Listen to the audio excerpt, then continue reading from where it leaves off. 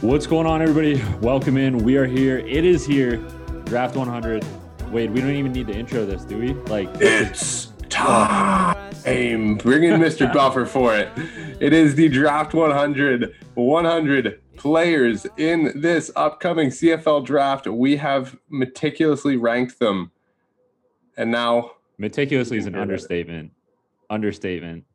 I have this thing so color-coded, it's not even funny. Oh, man. For everybody who doesn't know, Wade absolutely went to work. I have OCD. It is not healthy. On the Draft 100 this year. The placing of the players was combined effort, but... So we're talking like we've color-coded... Well, not we. Wade has color-coded by like... School's primary hex color. School primary hex color, and then we've broken it down into our tiers, which we released last year. So you saw the tier colors, but Wade's kicked it up a notch. We've added a new color this year. We've got orange. Yeah, we go green, blue, yellow, orange, red. Realistically, it should just go through the... It's honestly just like wheel. To help us visual and organize more than anything else. Like the colors don't actually mean anything. It's just like, all right, here's a chunk of 20, here's a chunk of 20, here's a chunk of 20. Pretty much. But with that, we've also flipped them over into the positional group so we can see how many guys break in, right? Because that was a big struggle for us last year, was we would get them all listed and then we were trying to order them in terms of like where they were on the top 100 and their positional ranking, and so it just makes it a lot nicer to look at and we aesthetically pleasing. Refined this thing this year. We've got 4 quarterbacks, 10 running backs, 1 fullback, 13 receivers, 15 big boys on the offensive side, 17 mess the play up guys on the D-line, 18 linebackers, 18 defensive backs, and 4 kickers. Yeah, the kickers. We stepped it up because none of them are JJ Molson. None of them are JJ Molson with 50%. So we have stepped it up, baby. I do have one correction to make, though. I've got one correction. You said we've got 1 fullback. You meant to say we have the fullback. The fullback. The fullback. And this is going to play into it because we are starting with 91 to 100, the first chunk of players. And that is where our fullback falls in at 97. Before we tell you who it is, before we get to the player, we're just going to run it down how we're going to do this first, though. We're going to go, so we're each going to, except for this player, this is a special circumstance. All the way through, we're going to go 1 player each through each set of 10. And then once we get to the top 10, we're going to run it down 10 to 1. Those players are going to get their own little blurb. But we are going to take you through basically the entirety of the Draft 100 here. We'll post it so you guys can see it. It'll be posted in that order too. It'll be the groups of 10 come out in the morning, later in the afternoon. It will be 10 through 1. And you guys will be able to take a look at how we broke it down. 97, though, is a special one in our hearts because this is the 7th year, 5th year out of the Queen's Golden Gales, a guy that we used to play with every single summer.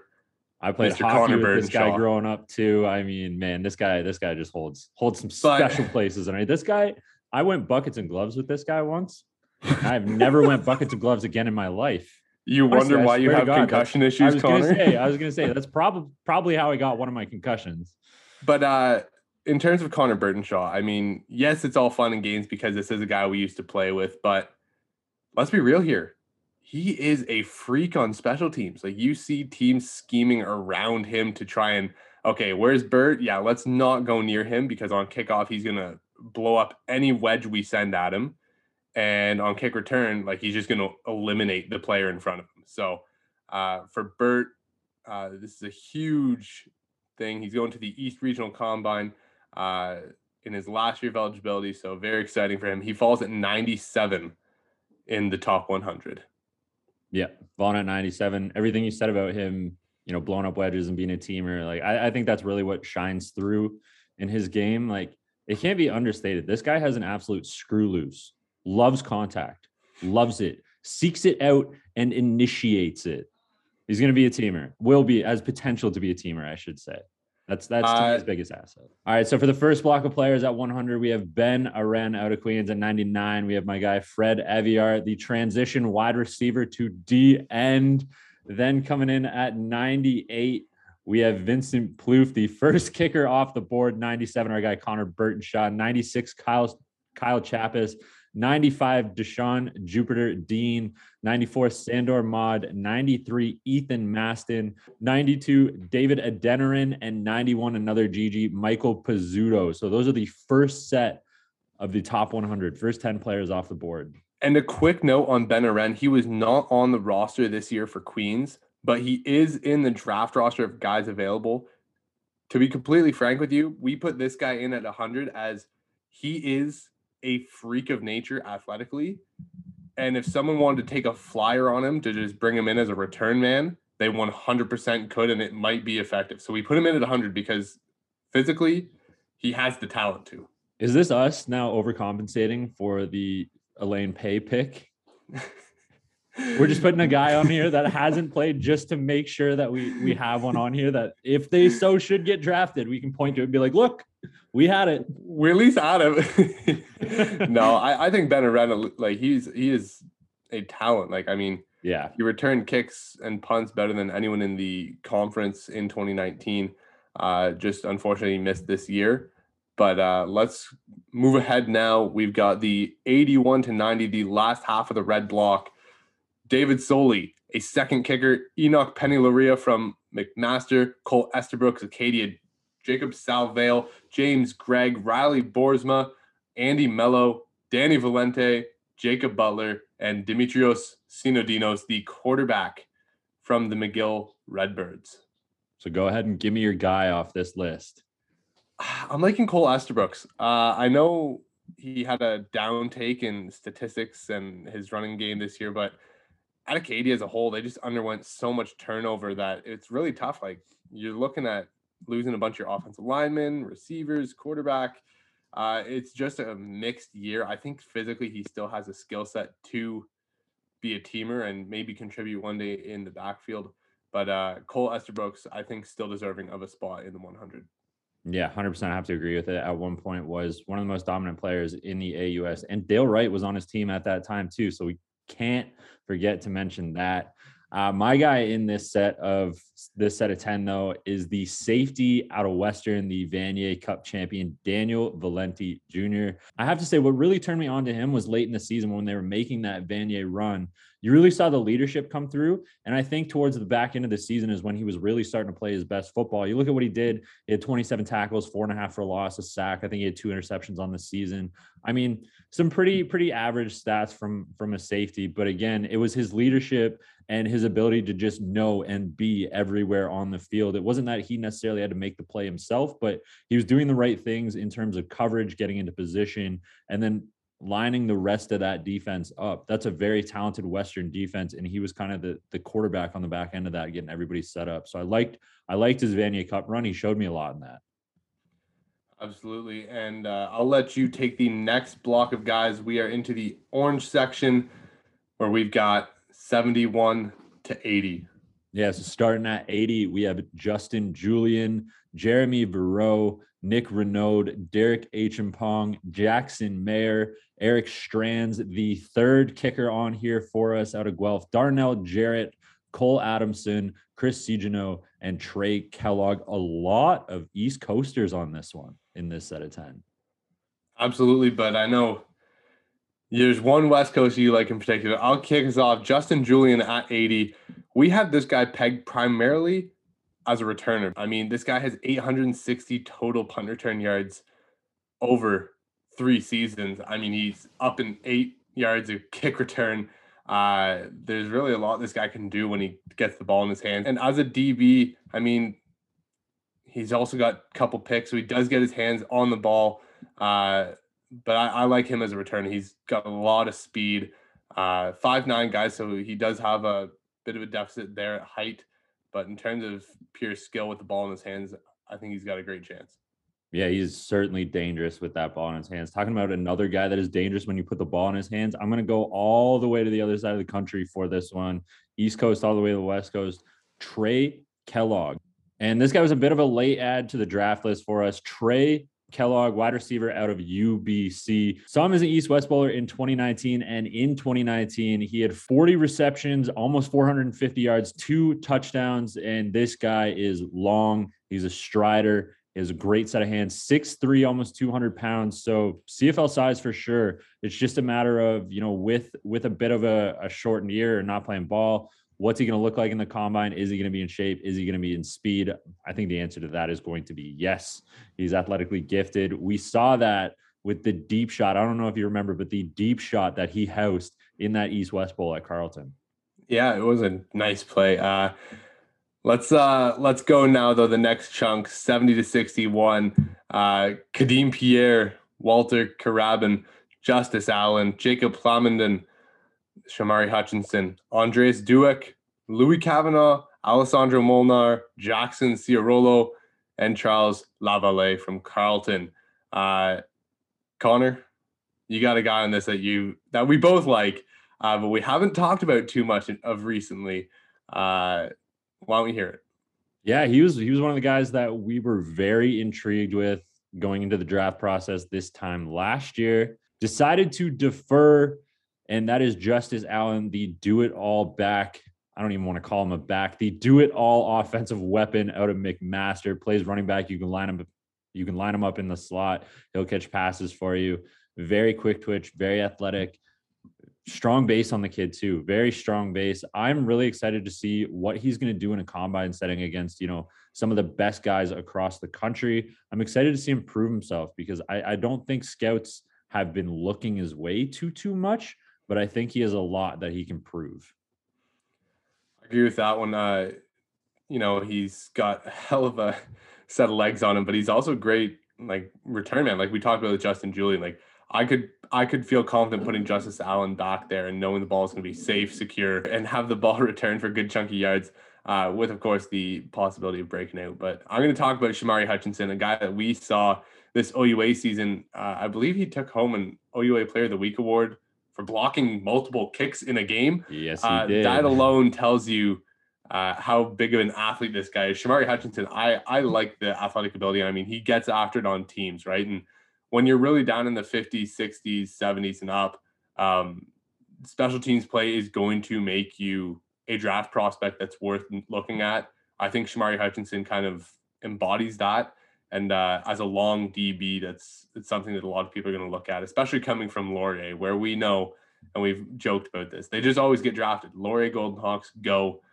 We have a for sure guy that's going to go way higher up. But I would like Shamari Hutchinson to kind of sneak in the back there as a teamer pick. The first 2 letters of Golden are go. So, I mean, hey, it works. Just a quick note, though, before we jump into the next group of guys here. I mean, we talk about the importance of special teams all the time, and I think you made a really good point there. A lot of these back end guys, a lot of these guys kind of in the later slots here, that's what we're really looking at is, what type of teamer they are and what type of teamer they can be. So more so than the positional skill or the positional value, we are really, really valuing some of the special team stuff here in the back end. With this next set of guys, I certainly have one of those teamers, but I'll let you talk about your guy first here after I run down the list. So starting at 60, we have Xavier Thibault, JP Simakinda, Mitchell Brake, Mason Nias, Anthony Leclerc, Daniel Adabobo, John Edward, Nicholas Pinard, Isaac Fagnon, and Dante Mastro Giuseppe to round this one out. The last kicker on the list, and a guy that we have been on for 2 years now? You know what? I have no problem putting kickers here if they hit field goals. Mastro Giuseppe, Strands, Soli. I mean, Soli had his struggles in the postseason this year, but we see the leg that he possesses.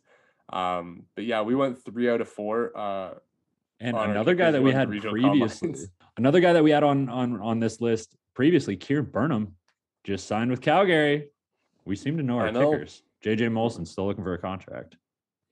No, I saw he signed practice roster to the Packers. I started laughing. Oh, right. I sent you that. What's he practicing? Field goal return? Come on now. He's not hitting any of them. Hey, I mean, he could say he's just practicing his rouge. Why would he go to the NFL for that? No, I want to talk about Mason Nyhus a bit. I mean, we talked to him after the 2019 season, and he said, like, for me going in to this upcoming year, like, I need to cut the turnovers, cut it out. Well, congratulations, Mason, because you threw 4 in what, like 10 games. Not only that, you threw 22 touchdowns, over 2,500 yards. Like, you had a hell of a year. But what I like with him is there's only 2 games below 50% for him all year. Manitoba, where he had 2 passing touchdowns and 200 yards anyways, and Calgary, where they didn't really ask him to throw the ball that much, still finished with 2 touchdowns, and they ran for a ton of yardage. So 57, 66, 60, 68, 67, 64, 65, and 70. To me, the high volume completions, he knows he can throw the field.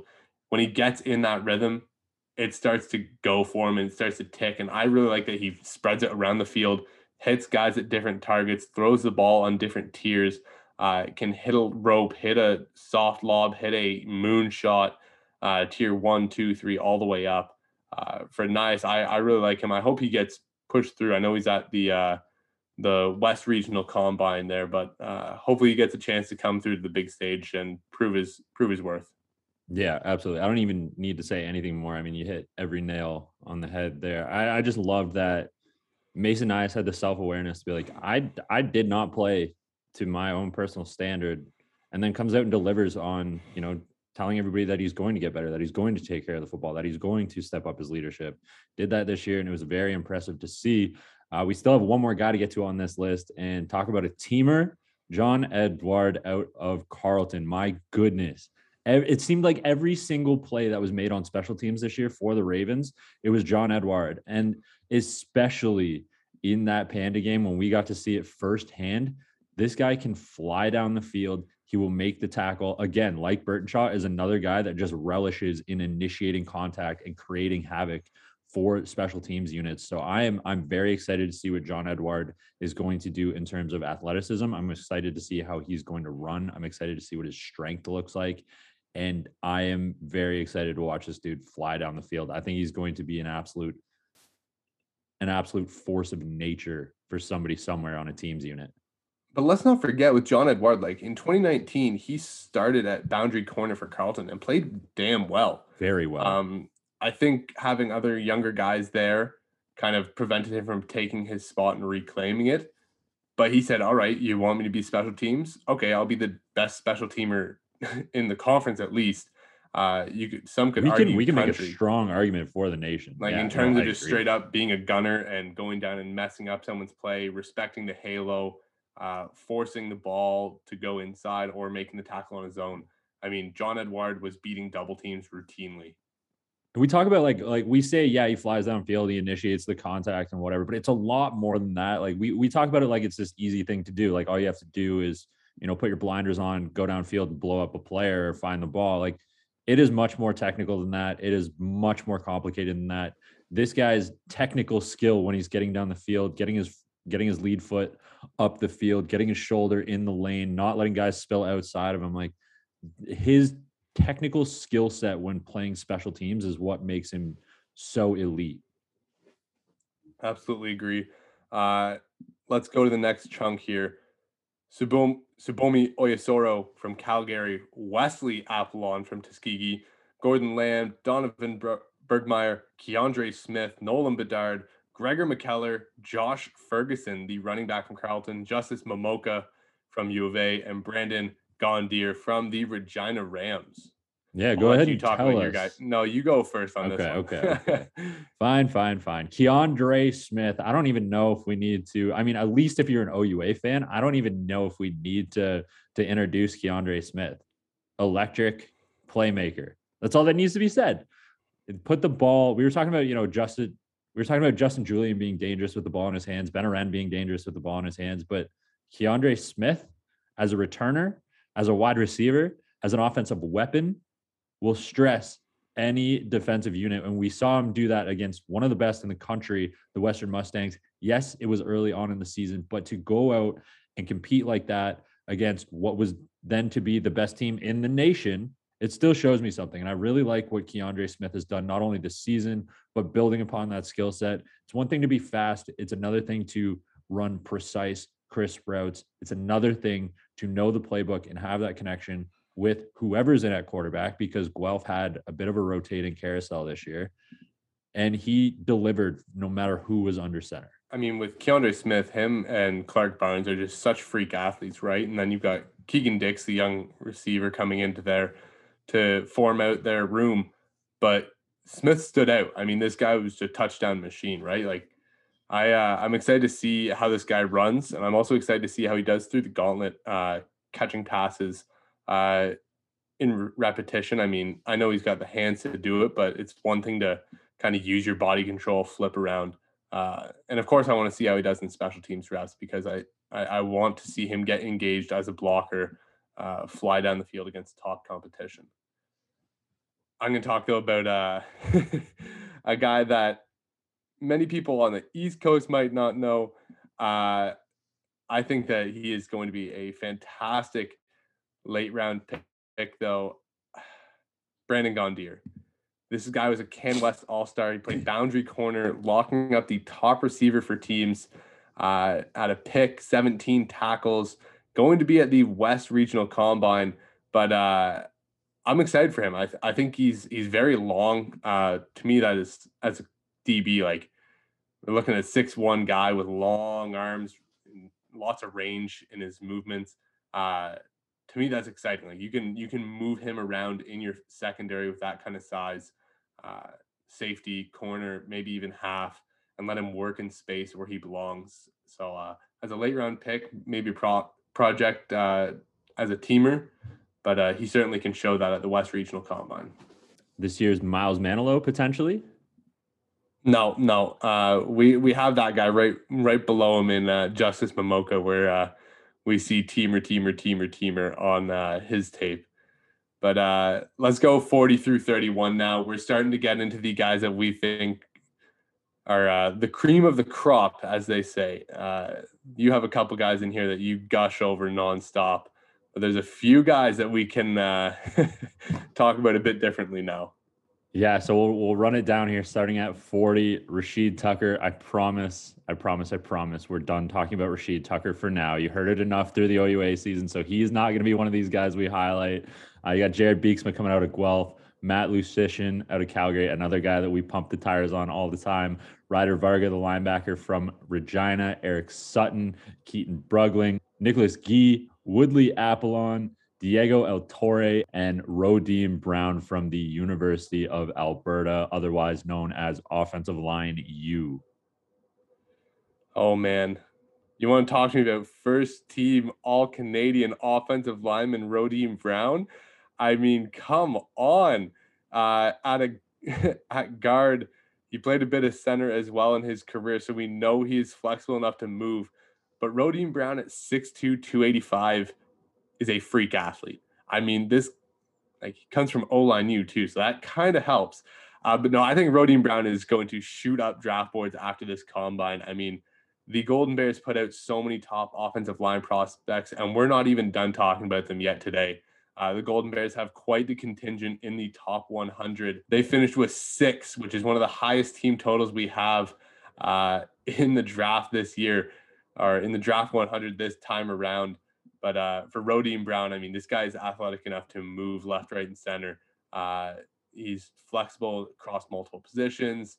And the tape speaks for itself. Obviously voted a first-team All-Canadian in this past year. I don't know what else you can say about the guy. Road grader, Rodeem Brown. That's it. Rodeem, the road grader Brown. Okay, let's get it in the proper order here. I'll put it back. Yeah, okay. All right. Man. Who's your guy? Well, you going Kalinic Light here? Yeah, no, absolutely. I'm going Kalinic Light here. This is a guy, like, I hate to say it. I really do. Not because he goes to Carleton, just because, like, the last 2 years, my guys have been defensive guys. I think Keaton Brugling's my guy this year. I really think he is. The more I watch his tape, the more I fall in love. Like, it's ridiculous. And you said Kalinic Light. it kind of tongue He's in cheek, Kalinic but light. I don't think that's a joke at all. That is exactly what Keaton He Brugling is. is. Same body style, same type of play. Will do the exact same things for you that Nikola Kalinic can do. I would argue I don't a know better if set he's of hands. I don't know if he's as good inline blocking or special teams, but stretching the field, I think he was able to showcase that a lot more at Carleton, whereas I agree. Kalinic was not given as much opportunity. When we Because saw, Kalinic, I mean, he's a freak athlete and he yeah, can catch, but I don't think he was able to showcase that as much, whereas Keaton was in the position, especially when Tanner DeYoung was throwing the ball this that's year, the point. That's the point what I was to going to whip make. it around. I mean, Yeah, he was a red zone weapon for Tanner, right? Like nobody can yeah. guard his body size, throw him up a jump ball, and When we saw it, we said in the let him game go. that Tanner got hurt, we saw 2 of his touchdowns early on go to Brugling in that game on the same play.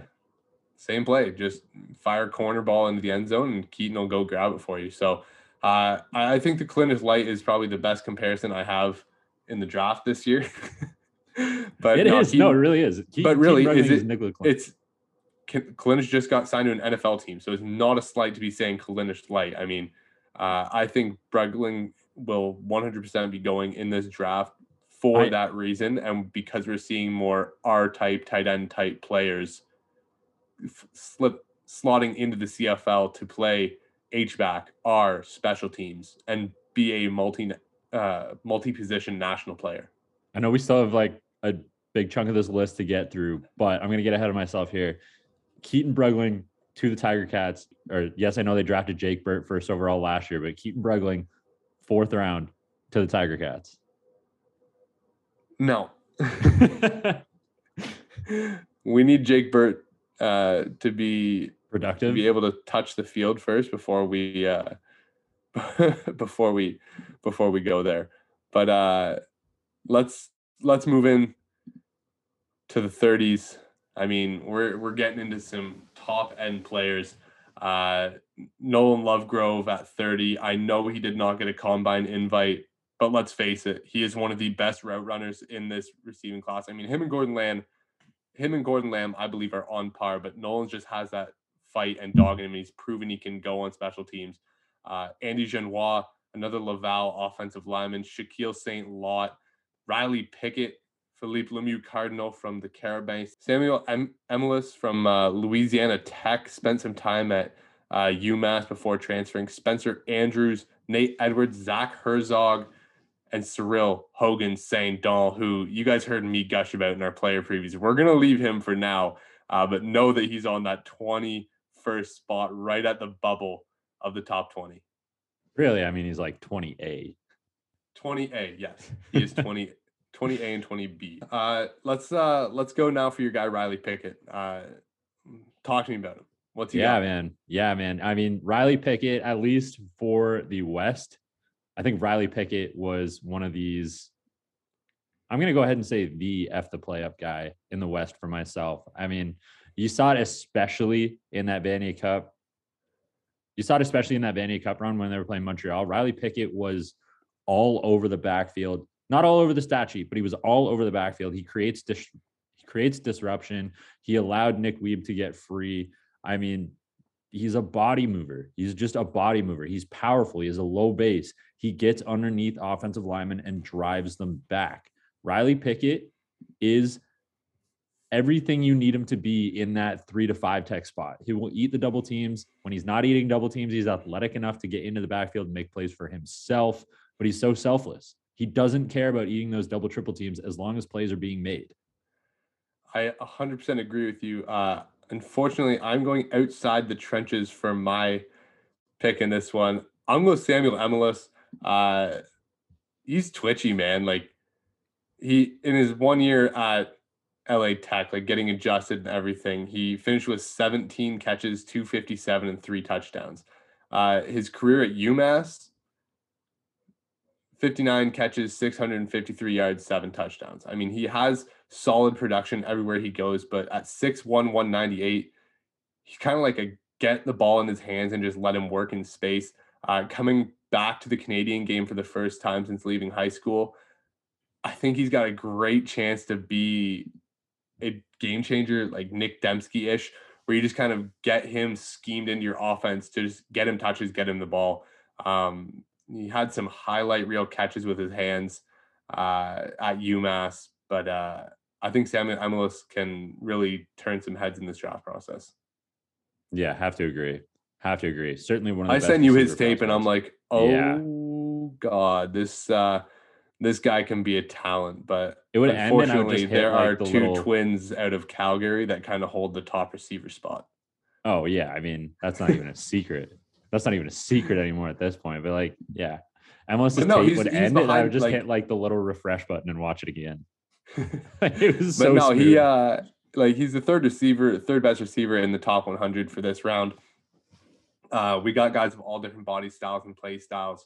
But for Emilus, I really like him here at the 25 spot. Lots of room to grow. Yeah, no doubt. And we will bring you the last set of 10 before we start breaking down our top 10. Starting at 20, we have Zach Pelios, the offensive lineman out of Ottawa, Michael Broderick from Montreal, Anthony Federico, Adam Mackart, Tommy Bringy, Josiah Shackle, Joshua Archibald from McGill, Tyrell Ford, brother of Trey, Nathan Cherry, and Tyrell Richards out of Syracuse, who you guys saw me pump the tires of. I'm starting at 20 because as much as we like Cyril Hogan St. Don playing center, 6'5", bullying people, Zach Pelios, 2 years at Ottawa, one at left tackle, one at right tackle, both times OUA All-Star. He is athletic enough to line him up. He's going to block the hell out of people in the run game. In the pass game, he's such a big body that can move. Like, I'm not worried about someone getting around the edge on Pelios. He might need to put on a bit of weight at the next level, but he's strong enough to hold his own for now. And I think that Pelios is, in terms of a guy that can bump inside the guard, I think he can do that as well. Showcase him a bit more on the move. It'll be interesting to see how he fares at the East Regional Combine against some of those Carabang defenders. But I'm excited for Pelios in this draft class. He's got a lot of room to grow and a lot of people to prove wrong. Yeah, the most impressive thing that you said to me about Pelios is the fact that he played left tackle and then went and played right tackle. And we've heard offensive linemen talk about how hard that is to do. They're like, it's like being right-handed your whole life and then trying to teach yourself to be left-handed. It's just, it's hard. And to have that athleticism, I think, is only going to bode well for him. And yeah, I totally think, I'm totally with you. He's going to bump inside. He'll be able to play guard should he be asked to do that. And like, let's not discourage the fact that Ottawa has a territorial pick, which falls at draft pick number 20 in the draft. This is my favorite theory. My so, favorite. Part of the reason he is number 20 here is I believe he's going to go number 20 to the Ottawa Red Blacks with their territorial pick, because not only did he go to school in Ottawa, he is from Gananoque, Ontario, which falls into Ottawa's catchment for regional players.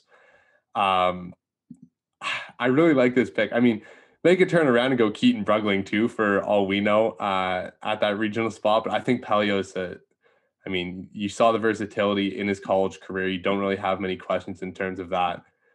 He's an athletic guy, and you seem to coach up offensive linemen well enough. I mean, you took Katela with a hope and a prayer, and he started a couple games last year. But I think Pelios can really slide into that spot nicely. And you talk about like Pelios or Bregling. I mean, offensive line is a clear need for Ottawa at this point. They've been loading up on wide receiver talent. So I like Pelios going with that regional pick. I like that a whole lot.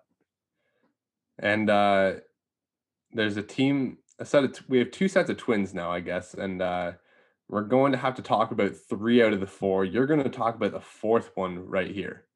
Yeah. I mean, if we're going to talk about twins here, we can't talk about one set and then leave the other set out. So, I mean, yeah, we're going to talk about the Ford twins right now here. Tyrell Ford, the DB out of Waterloo. Everybody knows, I mean, what this guy does, right? Shifty, athletic, punt return, can break on the ball like it's no issue for him. Oh, and guess what? Yeah, he just went and blew everybody except for his brother away on the track at U of T recently. Speed, athleticism, playmaker. Well, I mean, he got third. Okay, but he still blew everybody away. I mean, look at his time. Except for who came second? I think it was another Waterloo Warrior. So yeah, I mean, Warrior football players are fast, Tyrell Ford is fast. What I love about Tyrell Ford, though, is as fast as he is moving forward, watch him in a back pedal. Watch his feet. Yeah, he Watch his hips. glides. Good He miss. glides. He Yeah. flies. And like for me, with Tyrell, like, he's so athletic that like his body level when he's in his back foot, I know it's like something everyone's coached to do as a DB, but to do it at the pace he does it, It's like that clip of JC Horn that we saw come out. yeah, no, but you know what it's like? It's like you take a picture of him in like a set back pedal stance, and then instead of like him moving throughout the play, you're just dragging the picture along because he's just maintaining the same level. Yeah. I mean, like, but I then guess he also brings elite kick and punt return skills. Yeah. Like the guys above him in the draft that 100 that return kick, surprise, surprise, the Phil Potts, they can literally do anything they please on the field. Like I'm sure Trey Ford could return kicks if we asked him to, but Tyrell is the next best kick and punt returner. He also just happens to have game-changing plays on the secondary. My question for Tyrell Ford, though, is when he goes to the combine, does he try to Tunde Adeleke it and just play trail technique? No. I want to see him. I want to see him do it like twice, just to show everyone, like, yeah, I'm faster than all of you. We talked about this, I think, a couple episodes ago. Weeks ago, yeah. I mean, like, yeah, I think he absolutely has to show that he can play trail tech, but Tunde is just a different. Think he has to. I think it's just like a. I don't think it would be like an arrogant cockiness move if he's covering guys well enough from his back pedal and breaking on it. If you can, and then all of a sudden he just goes, yeah, you know what? I'm better than you. I'm going to play trail technique and wipe you off the. That's what I mean. If you can do it and you can show that you can do it, if that is a skill set that you have, you kind of have to do it because that's really going to blow the scouts away. Now, Tunde was just a different breed of human being. Tunde was just faster than everyone at the combine. Like, he knew. He started in the CFL since he entered the league, basically. So I'm different animal. I'm really excited to see how Tyrell Ford shows out at the combine. Yeah. It'll be interesting to see him in a special teams role that's not a return man either, right? Like he's gonna have to lock up with guys. I think he'll do it fantastically, but it's something that we haven't seen much of. But it's time for the top 10. You ready for this? It is. It's time. Coming in at number 10, University of Alberta Golden Bear, Jayden Dalkey. Man, this guy's a stat sheet stuffer. He does everything you want. Tackles extremely well. Hands on the ball, breaks on routes, can play in line in the box. I'm excited for Jayden Dalkey. Didn't have the biggest statistical year this year. But I mean, when Josiah Shackle's just eating everything, and you have Donovan Bergmeyer as well, just mauling things in the middle. I think Jayden Dalkey's got freak special teams tape too. We saw that 2 years ago. This guy is going to be a force come combine time. Yeah, kind of like for me, really kind of this year's Grant McDonald, if you will. Yeah. If I may be so bold as to make that comparison. Like I think Jayden Dalkey plays a similar style of game, hard hitter, very aggressive downhill. I don't think he is as fast as Grant McDonald. That was absurd to see Grant McDonald run that 40 time, but I think a very similar role, and he's going to fill whoever he ends up playing for. He's going to fill a very similar style of play. All right, now we will move on to number 9. We will go to the defending Vanier Cup champion, offensive line. Yes, we know there's a defensive lineman that we haven't talked about yet. It's because we haven't gotten to him. Relax. We're going to stay on the offensive side of the ball. Zach Fry, I believe he's our 3rd ranked offensive lineman on this board. Body mover, super athletic for an offensive lineman. You talked about, the ability for Pelios to bump in and play guard. This is something that I think Zach Fry can do as well. He's a positionless offensive lineman. You can move him inside, outside. A guy that I'm not worried about getting beat on the edge either. He was the driving force of the Western Mustangs offensive line this year and freed up Trey Humes, Keon Edwards, that entire backfield to just run rampant. Yeah, I mean, Fry starts it, Humes and Edwards finish it, right? Like that's how that's how it works in their offensive line. But no, this guy, they were a bunch of unsung heroes for this year. Just nobody could stop the Western Beast once it started going. In terms of Zach Fry, I mean, 300 pounds, but he moves like he's 250. Like he's going to start pushing people around. I'm interested to see him in one-on-one pass reps against top end talents. The guys like a Josh Archibald or a Federico or a Michael Broderick. Some of the guys that I know he matched against Federico, but I want to see him against guys that he didn't get to go against and see how he can go on the fly. I know some guys watch tape on some of the other guys at that combine before they get there in terms of O-line, D-line for tendencies. But that's not what it's about. They want to see if you can line up and just one-on-one beat your man without any help. The advantage for Zach Fry and all of this, though, is that he gets to line up against Deontay Knight every single day. Yeah. Every day in practice.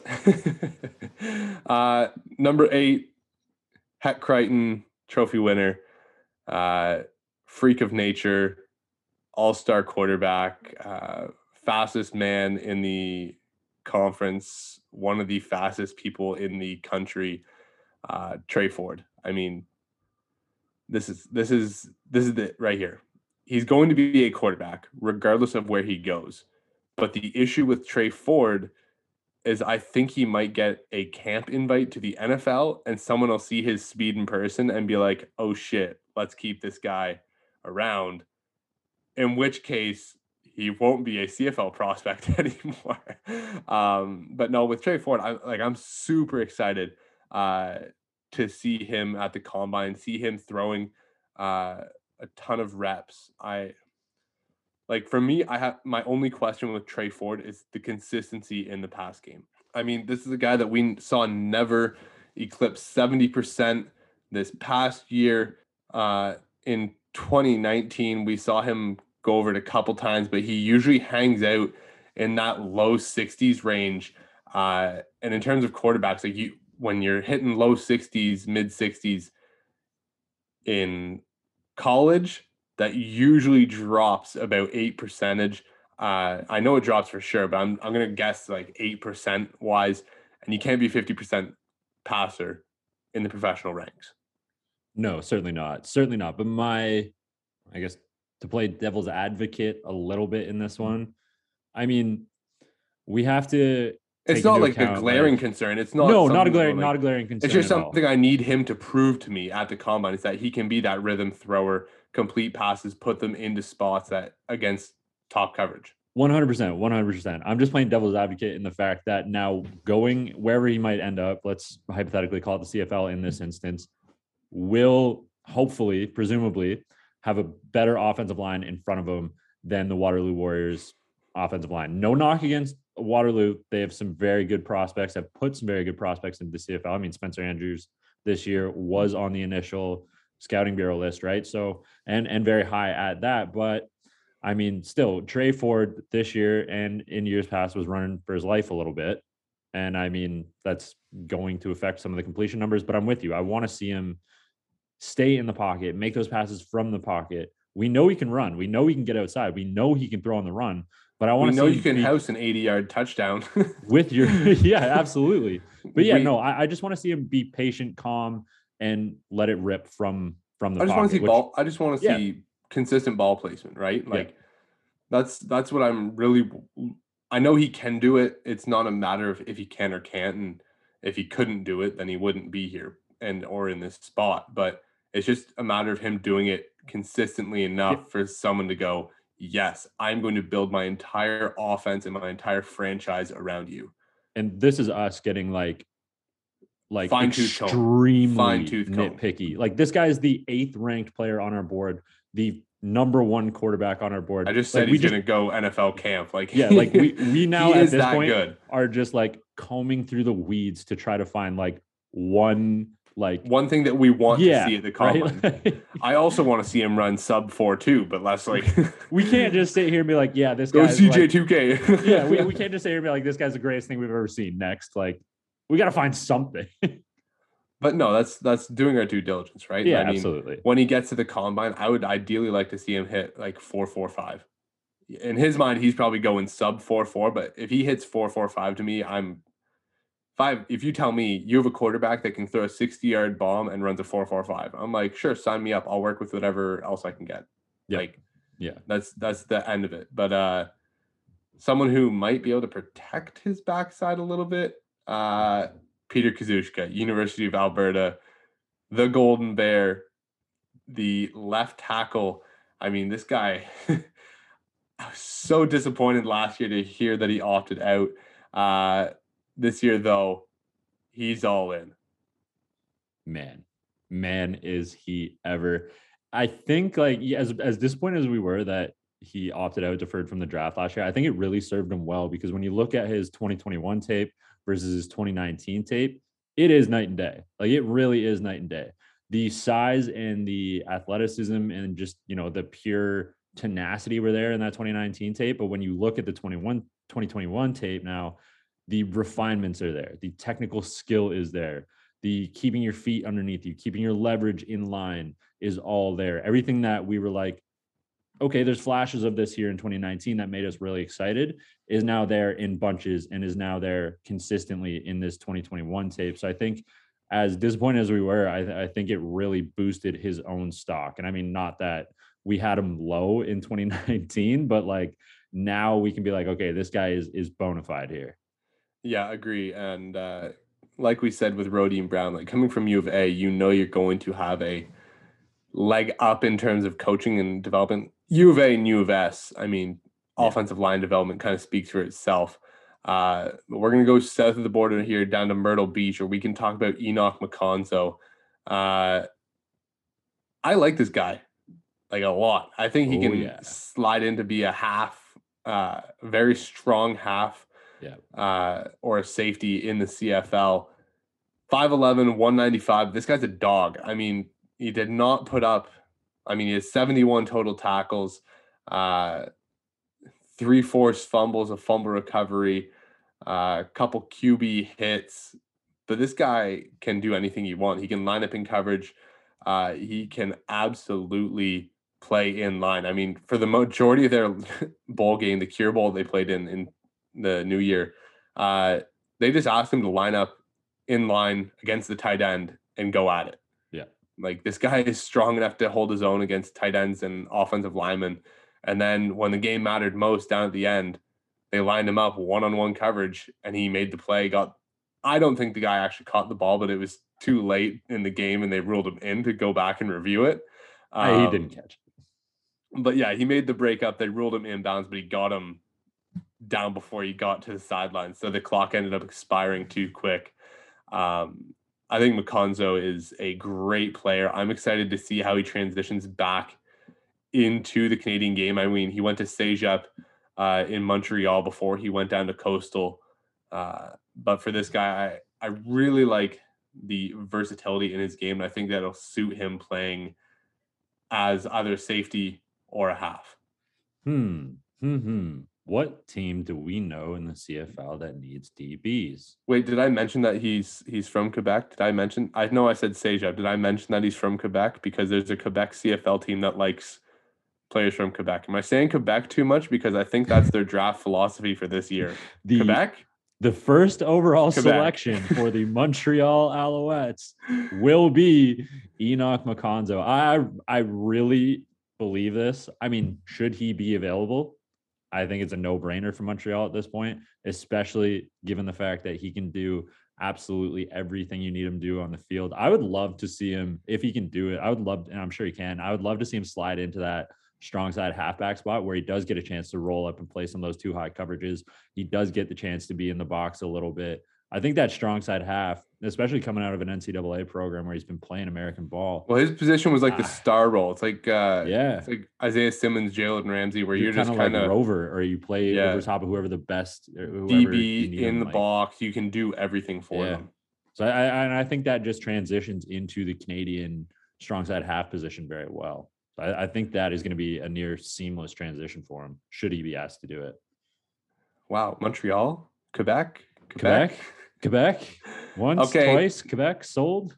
We're now at 4A and 4B. If you can't guess it, it is the Philpots. We have paired them one after the other because, like we have talked about time and time again, there is no separation between these guys except for alphabetically one goes above the other. I was gonna say, is that how you did it? You just went like alphabetical order here?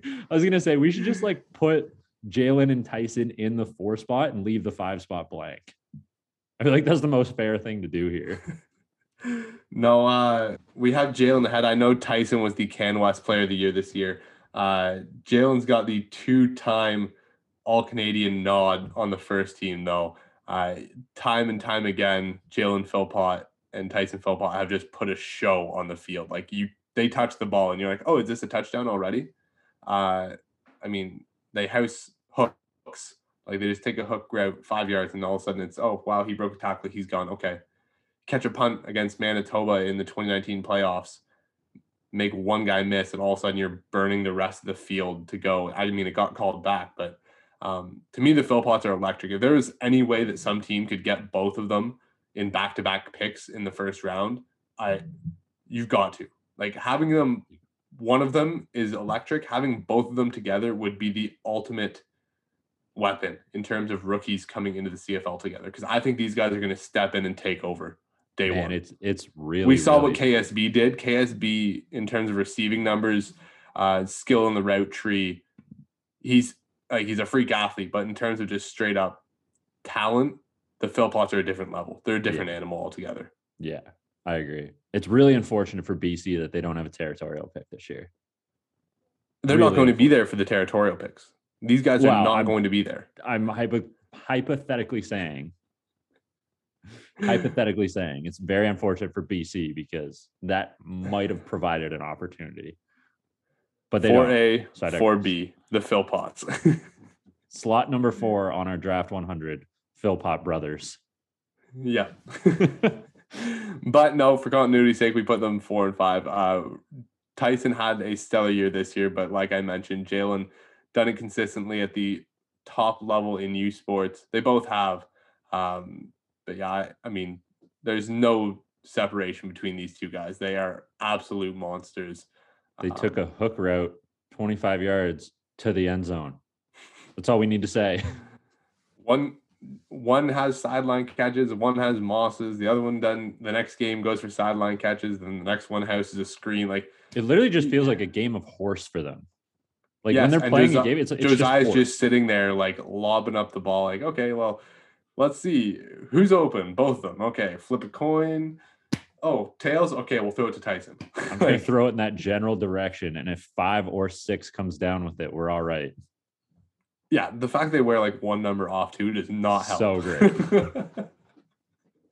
That was like when I was at Ottawa. I played with a set of twins, the Dimanche twins, and they wore 13 and 31, and it was the most confusing thing in the world. It was horrible. But like on the Dinos jerseys, the 5 and 6 look so similar too, right? So similar. You got to like spot them pregame for what cleats they have on. Hopefully they're wearing different watching tape. No, they both wear the Jordan 1s. Watching tape, man. I've got the magnifying glass out. I'm like, all right, is that a 5 or a 6? Very confusing. But we're in the top 3. There are 3 very obvious names that we have not talked about yet. So we'll list them off here. Number 3, Deontay Knight. Number 2, Noah Zur. Number 1, Jesse Luketa. I feel like we'll spend a lot less time on Luketa than Deontay Knight and Noah Zur. Yeah, no, let's talk about a little bit about Jesse Luketa because we're not talking much about him. He is gone forever. He is not coming close to the CFL. This guy's Senior Bowl was just vindication of his NFL draft stat. He's the day 2 prospect. Yeah. He's just such a twitchy athlete off the edge. It's 4th round at the absolute latest. I don't think he gets out of day 2. I think someone takes him in the 3rd round. That's what I said. Absolutely. Yeah. 3rd, I would say like end of 2 to mid 3. Yeah. It's going to be surreal to see him climb the draft. I think the combine is going to do him a ton of favor. Like he's going to blow it out of the water and people are going, oh my God, do we need him in the 2nd round? My favorite play from Luketa this season was just the box jump PBU. Jumped like 60 feet in the air. No, I like the one-handed pick. I like the one-handed pick. Fair. Yeah, he's stab and run. Pretty good. Stuck that Stab and ball run, pretty good. baby. Oh man. And then the two sacks, the sack force fumble at the Senior Bowl. Day two guy. No question. So let's go Deontay Knight then. I mean, we had him on. We've gushed about him for weeks, months. This guy's a bull in a china shop, and you better not get in his way or he is going to not topple you very quick. For Deontay, like when we get to the combine, he's going to be putting on a show, right? Like with Luketa not being there, he is the top defensive player, the JP Metris winner, like in the country. He's the top player on the line. The only reason that we didn't give him defensive player of the week every single week in the OUA is because it just wouldn't have been fair. We had to spread the love around. He could have won that award every single week. He could have won it. He could have won, realistically, he could have won half of them in the year. Yeah. He was in the conversation that much. But with him and Zur, the only reason I think we've even put him at 3 here instead of number 2 is just the value of offensive linemen in the CFL draft, right?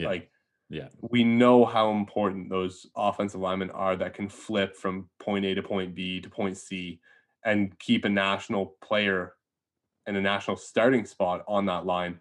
I think Kwaku Boateng and Matthew Betts are changing it where you can see, take some pass rushers from Canada. It's a difference maker if you get a pass rusher on defense that's national.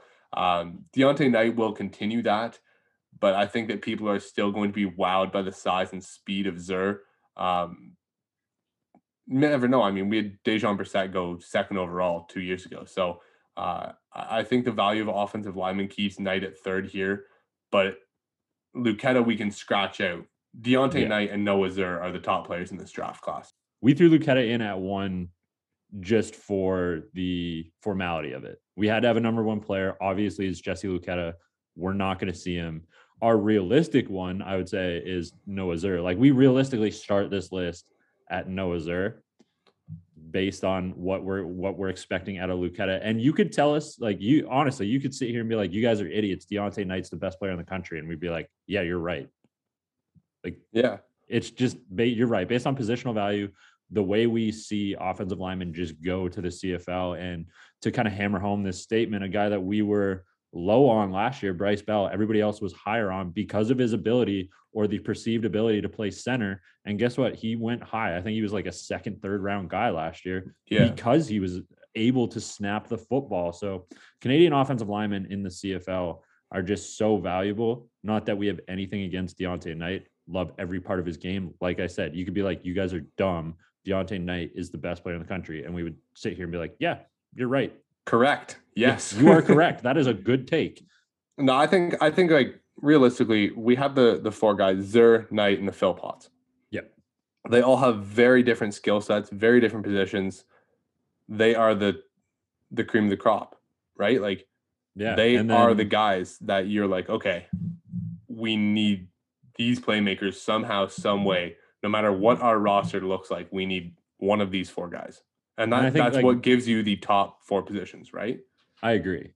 And the other thing I was going to say is I think we might take a little bit of heat on Tre Ford being a little bit lower, but again, it's the nature of the value of the position. How many Canadian quarterbacks are in the league right now? 2, and they both play on the same team. We acknowledge that Tre Ford is one of, if not the best athlete in this draft class, but unfortunately he plays a position where there's only one of them on the field. Even as great as Trey is, Rourke was still a 2nd round pick. Yes. We have not seen that 1st round Canadian quarterback yet. Can Tre Ford be that? As of right now, we have him at 8. And Luketa's not going to go 1 because nobody's ever going to see him in the CFL. So Tre Ford, as of right now, where we have it lined up, is a 1st round pick. Yeah. So, now, do I think that's going to happen? Maybe not.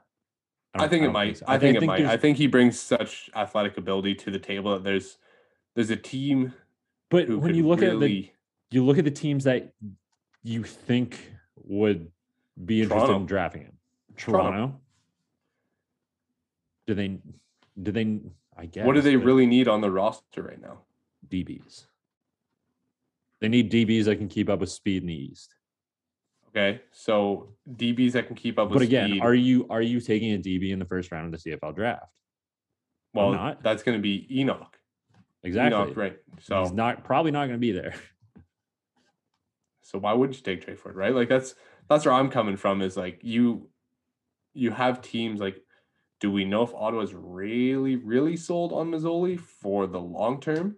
We know they're sold on the short term. Would you consider bringing in Trey Ford to learn from Mazzoli and build under Lapo? Well, Like now that Lapo, we know Lapo can work with gadget players while they grow. guy sent Could Trey Chris Streveler Ford to the be NFL. could Trey Ford be a gadget player for a year or two under Lapo and then assume command? Yes. And I think now that the free agency period is, I don't want to say over, but over, and teams are kind of settled, and we know a little bit what pre-camp or training camp rosters are going to look like. Now the argument for where Trey Ford is going to land is a little bit more muddied, because we were pretty sold on Montreal just based on scheme fit, right? Like now, And now they have Harris and VA. right. And So Ottawa is sitting here, and you're looking at the quarterbacks on Ottawa's roster, and you're going, what happens if Duck. Masoli gets hurt? Duck. Yeah. And we're not talking about the guy. We're talking about the ball that comes out of his hand. Hamilton too, right? Like they've got Dane now. They don't really have a solidified back. I mean, they paid all the money for Watford did not re-sign. No, they paid all the money for Schultz. But like after Schultz, like a 1-year contract, do you bring him back, or do you have a Trey Ford that you've groomed for a year? Again, over Schultz, I'll take Trey Ford over Schultz all day. So we have to pause. All these players are great in this top 20, especially the top 10. It's just a matter of slotting where they fit in the CFL draft at this point. And I'm excited for it because I think all of these guys have star potential. It's just where do they land, and is it the right situation for them? That's the biggest thing. And that's the key to the draft, right? I mean, position fit is important, and I think it goes underrated a lot of the times. Like if you're just not put in the right scheme, the right position fit, whatever, you're not going to be able to learn. You're not going to be able to develop. But that remains to be seen, because we still have to get to the combines, man. We even got to the combines yet. Yeah, so we will be redoing this list after the combine. Guys will be moved all over. Guys will be added. Guys will be dropped. There's a couple guys that we noticed that got added to the combine that we're very intrigued to see how they perform. So maybe some new names on the list. You never know. So as of right now, our top 100 is set for the next month and a half. But before we combine go, season. It is combine season. Super excited. And with that in mind, before we go, do you have any honorable mentions that we didn't get to today that you're like, I really wanted to talk about him? You got like 15 seconds to give me an honorable mention here. Oh my. Do I have an honorable mention? Anthony Leclerc, McGill. 5th year, 5'11", 208, captain, 67 total tackles, 2.5 sacks, 2 forced fumbles, a pick, 3 PBUs. I like this guy. He flows well to the ball. Also from Quebec, so let's go Montreal, mid-round pick. He's a captain on the team as well. I think he led the RSEC in tackles this year. So he's very productive from the linebacker spot. Can move around. Doesn't weigh too much, like 208. So I could see him playing more Will than Mike at the next level. But Anthony Leclerc, McGill Redbirds. I like it. That was a very underrated McGill team this season as well. And we've got him at 56. We've got him at 56, right? Like him and Josh Archibald are the 2 McGill players. I mean, we have 3 on the list, but they're the 2 guys from McGill that really impressed, and they're on the defensive side. And Montreal, Alouettes need defensive help. Man, we will not stop mentioning Montreal. Not like they share a stadium. It's a bad crutch, but when you say you're Machocha and you say like, I want to use Quebec's hotbed of talent, and then you go and draft almost exclusively RSEC players. Hey, true to his It's going word. to happen, right? True to his Another word. guy, Eric Sutton, Texas State. We didn't talk about him much. He's going to be at the National Combine. He can move. He can real move. Move. I'm excited to see him come up and play against a Waggle, though. That's the one thing that I really want to watch because he's been down in the States for his entire collegiate career. I'm excited to see him come back up and work in space. Plays a lot bigger than his listed size, too. Yeah. Yeah. I'm excited to see him on the national stage at the Combine. But we will. I'm Definitely. just excited for CFL football to come back. I got to start betting on something that's not hockey now. Like, yeah, tell me about your wild ridiculous. betting story. What happened last night? Okay, fine. Before we go, so I texted Wade. I was like, man, I was on a heater last night. So I was at work. We were up way too late. Oh, you were working until 3. I was up till like 1 in the morning. Oh, but you had a 3-pick day. You had a 3-pick day. You were putting in work too. Easy there, easy. But yeah, no. So I was at work. We don't want to talk about it. Light sports night. Obviously, the NBA All-Star game was on last night. Light sports night. So I was assigned to just kind of like helping out on one of the Canadian NHL games. I end up clipping the Oilers Wild game, which was fairly eventful. But I was sitting there.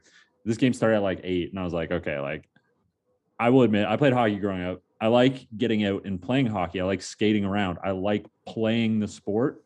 I'm not as big a hockey fan as I used to be. I still like watching it from time to time. The Stanley Cup playoffs get kind of fun to watch. It's fun to go see a live game, but I'm not the biggest hockey guy in the world. So I was like, I need to like stay focused in on this game. So I decided to start throwing bets down last night.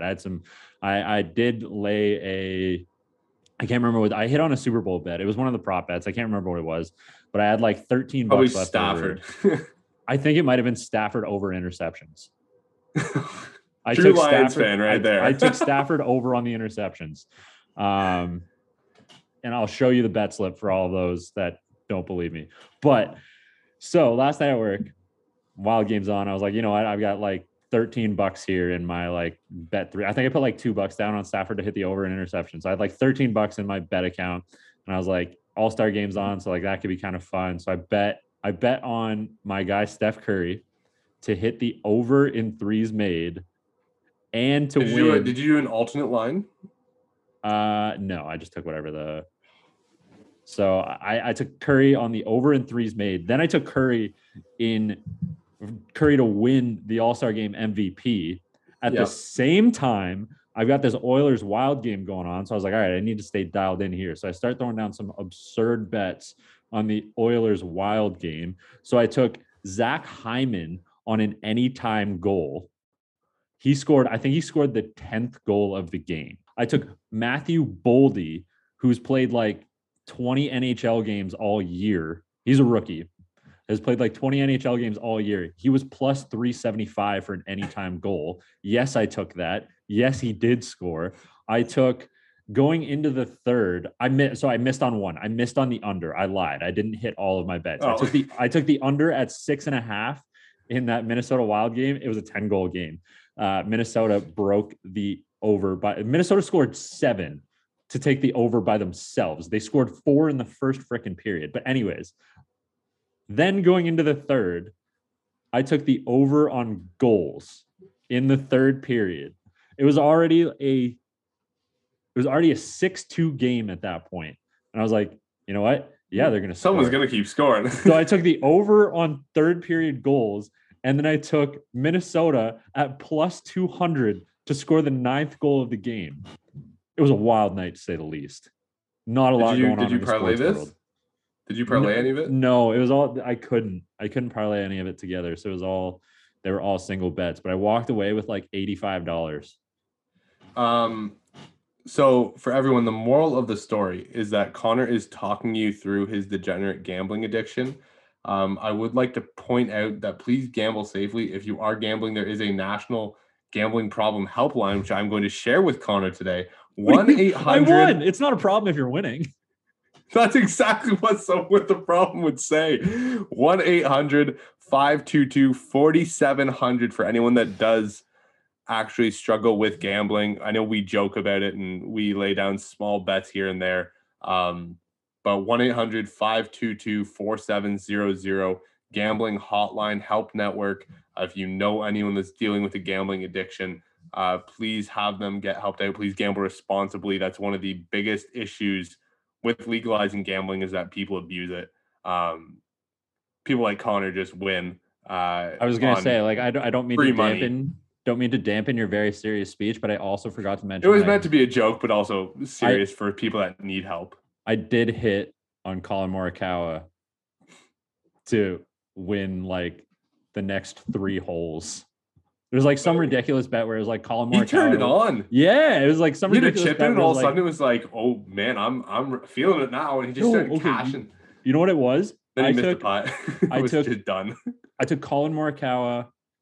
Yeah, Colin Morikawa to win the next 3 holes and to win his group. Mission accomplished. That was good. Yeah, it was a good bet. It was a good day yesterday. Before we go, I want to run down some of the numbers here. I ran down the positional totals. We have it broken up into tiers. So in terms of conferences, CanWest leads the top 20 with 8 representatives. OUA right behind with 7.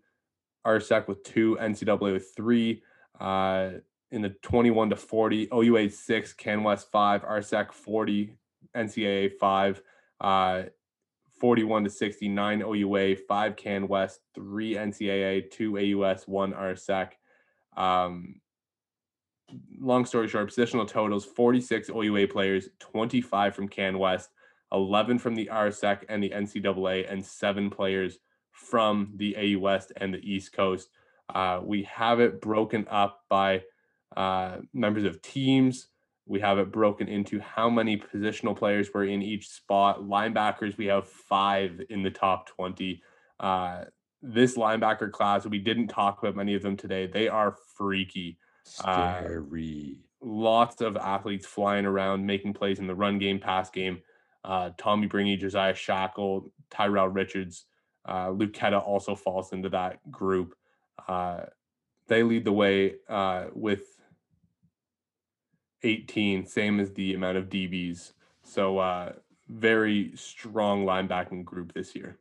Yeah, the speed of this LB group, the athleticism of this linebacker group is ridiculous. I'm sure it's something that we're going to talk about more and more as the combine goes on, as the draft process goes on. But that's it. That does it.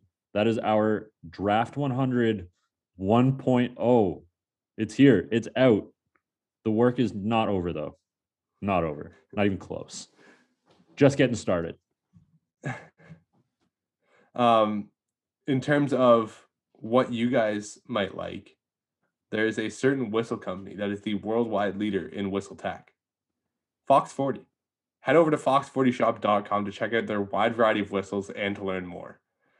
Keep using that code CFP15 for 15% off all your whistle needs, from coaching boards to merch to whistles. All the refs in the flag league I play in are using Fox 40 whistles. Some of them have the little electronic one that you don't have to blow or anything into. Sick. So loud. You can hear it clear as day despite like 5 whistles going off in the dome. You know which one is yours because Fox 40 is just that good. I really like the sound of them. If you want to get one, CFP15, 15% off at fox40shop.com.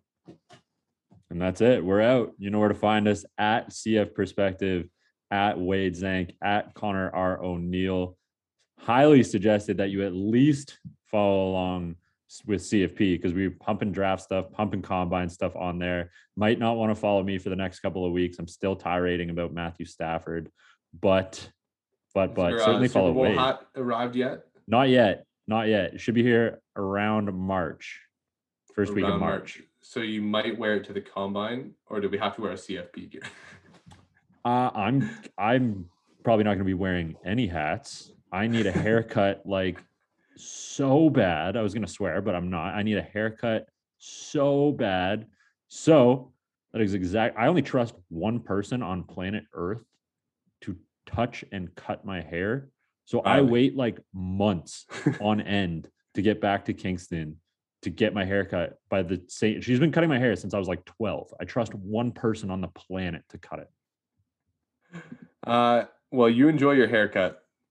And I hate getting them. I hate it. What? I hate getting my haircut. Either way, you enjoy your haircut. everyone here, hope you enjoyed the Draft 100. Check out our YouTube page, CF Perspective. TikTok, Connor's going to be posting some of our player previews up there as well. CF Perspective on that as well.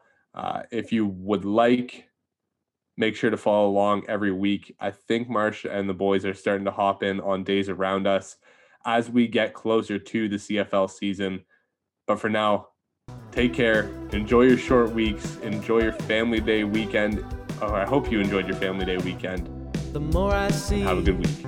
The less I'm willing to believe. It's too hard in here. Doesn't help that you're right.